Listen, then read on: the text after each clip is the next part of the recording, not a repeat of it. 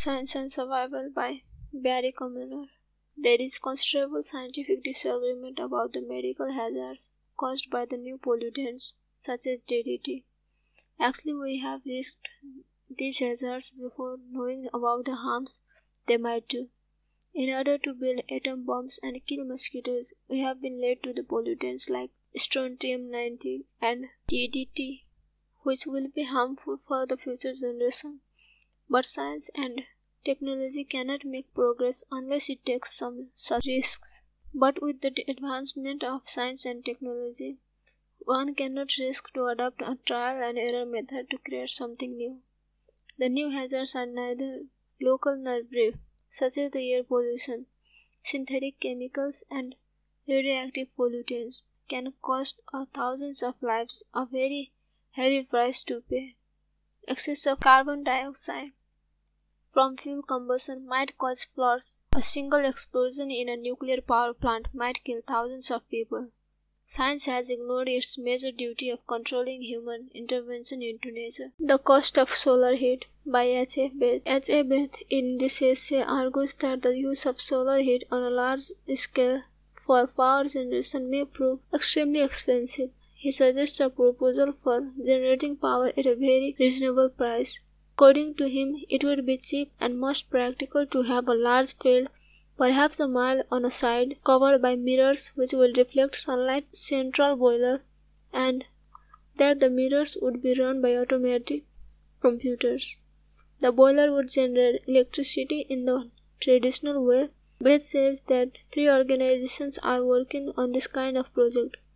It is estimated that the cost will amount to $2,500 per installed kilowatt. On the other hand, installing nuclear fission reactors will cost only about $500 per kilowatt, so that solar power is roughly 5 times as expensive as nuclear power. He argues that this cost estimate may sound high, but it is a truth. He further explains that generating solar power may be not that easy because the sun shines for only part of the day. For instance, on a sunny winter day in the southern US, 1 square mile of focused mirrors is just enough to generate an average of 100 megawatts of electric power at a cost of about $250 million. To generate this amount, the full heat of the sun must be utilized whenever it shines. Comparatively, such a system would generate more heat during the noontime than in the morning, evening, or night time. Finally, the author sums up his essay arguing that solar power is likely to remain extremely expensive. Pollution and Superpollution by Gordon Rattray Taylor. According to the author, Gordon Rattray Taylor, pollution is now a worldwide problem.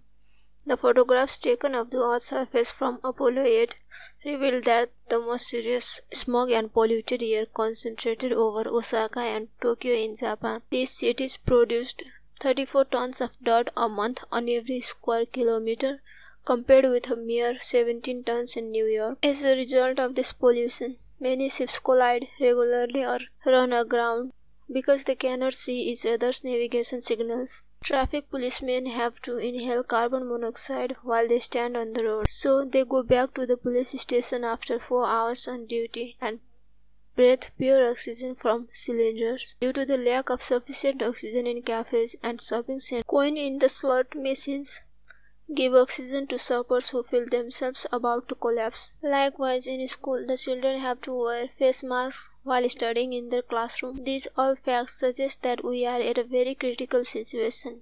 The effect of pollution has almost crippled our daily lives. Now, most people agree that environmental pollution has become a greater threat.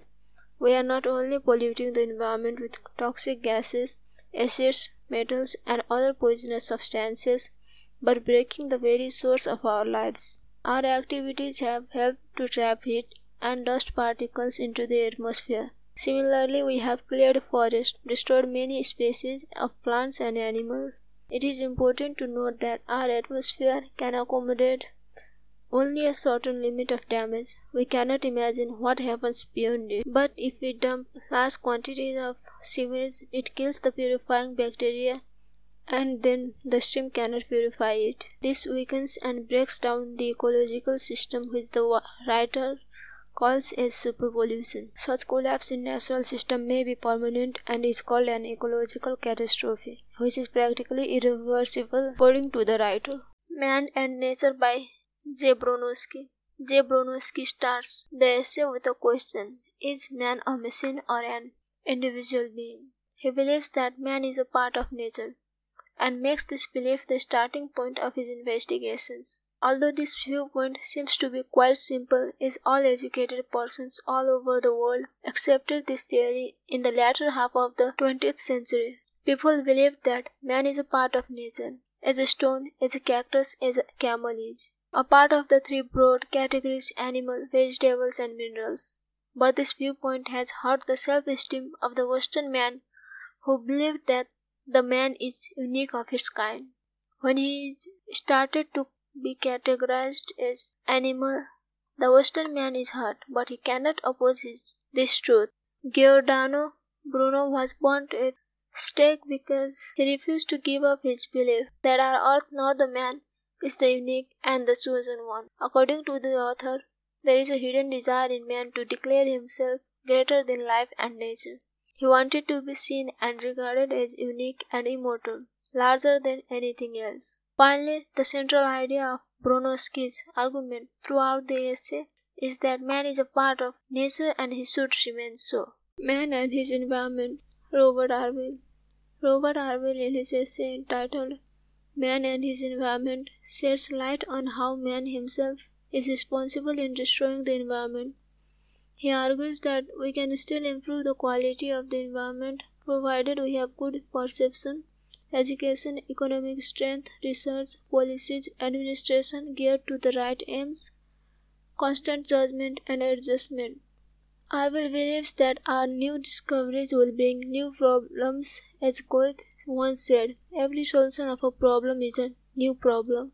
The first step towards environment improvement, according to the writer, is the capacity to perceive the essentials of society's existence, to be able to analyze the factors that create and enhance the environment, and to relate these to the contemporary situation. People must be made aware of the importance and necessity of preserving the Earth's environment if we are to live healthy and happy life. We have in fact limited knowledge regarding the physical environment, but the writer feels that with the limited knowledge man has, we can still bridge a healthy relationship with the environment. The central idea of the text is that man should always remember that he is a part of nature, and he can also alter it for good or worse. It simply means that man's conscious and careful actions may lead to better results, while bad actions may bring negative effects on other living creatures like birds, insects, animals, etc. Man has achieved vast power with his limited tools and knowledge. Now what is man going to do with the knowledge he has? The writer argues that man has not only created good things like better food, clothing, housing, and hygiene for millions, but also contaminated the land, air, rivers, and sea and eliminated much wildlife. Now he has realized that his earlier actions were not so wise.